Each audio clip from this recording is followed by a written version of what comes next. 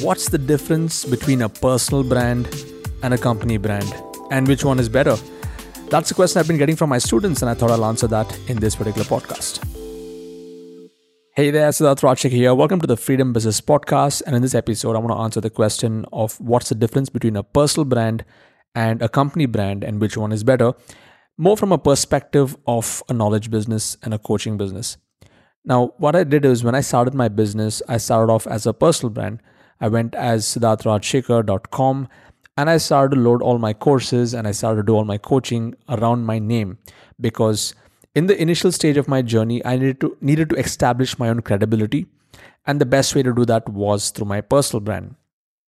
But the problem with the personal brand is if you are going to do this for a long enough period of time, you need to actually find a way on how you can grow beyond your brand.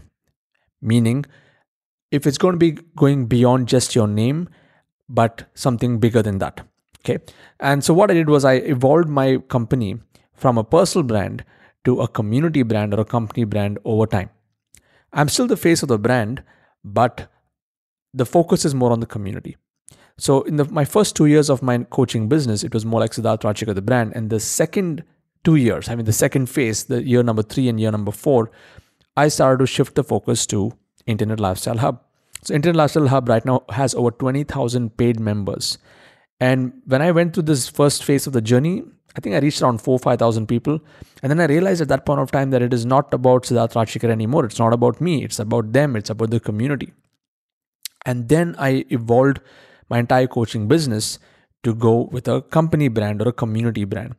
Now, if you look at the typical branding stuff, what happens over there, people who are building company brands are building to sell. Okay.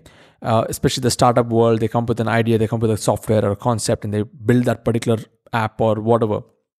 And they're building that to sell. And that is the whole intent of building those kind of typical company brands. But when you're approaching a knowledge business, it's slightly different. And the way that I look at it is I wanted to build something around my name and my credibility in the first phase so that people get to know me, they get to trust me, and they're able to connect on a personal level with me. And then when I launched and evolved it into a community brand, I'm seeing the people in my community who are being loyal to the tribe, who are loyal to the community, are not just because of the association that they've had with me, but primarily because of what are the values that I stand for and how those values get extended to the community brand. So now I have a lot of facilitators in my community and a lot of folks who are actually supporting me on the bigger mission, which is beyond just me making money or profits. And because of that, the community brand has taken a whole different shape and form. So to answer the question is, which is better? Okay, personal brand or company brand? My answer is to start with the personal brand to establish your credibility and evolve that not just as a company brand, but evolve it into a community brand where the community has a set of vision, mission, values, and a set of ideals that it stands on.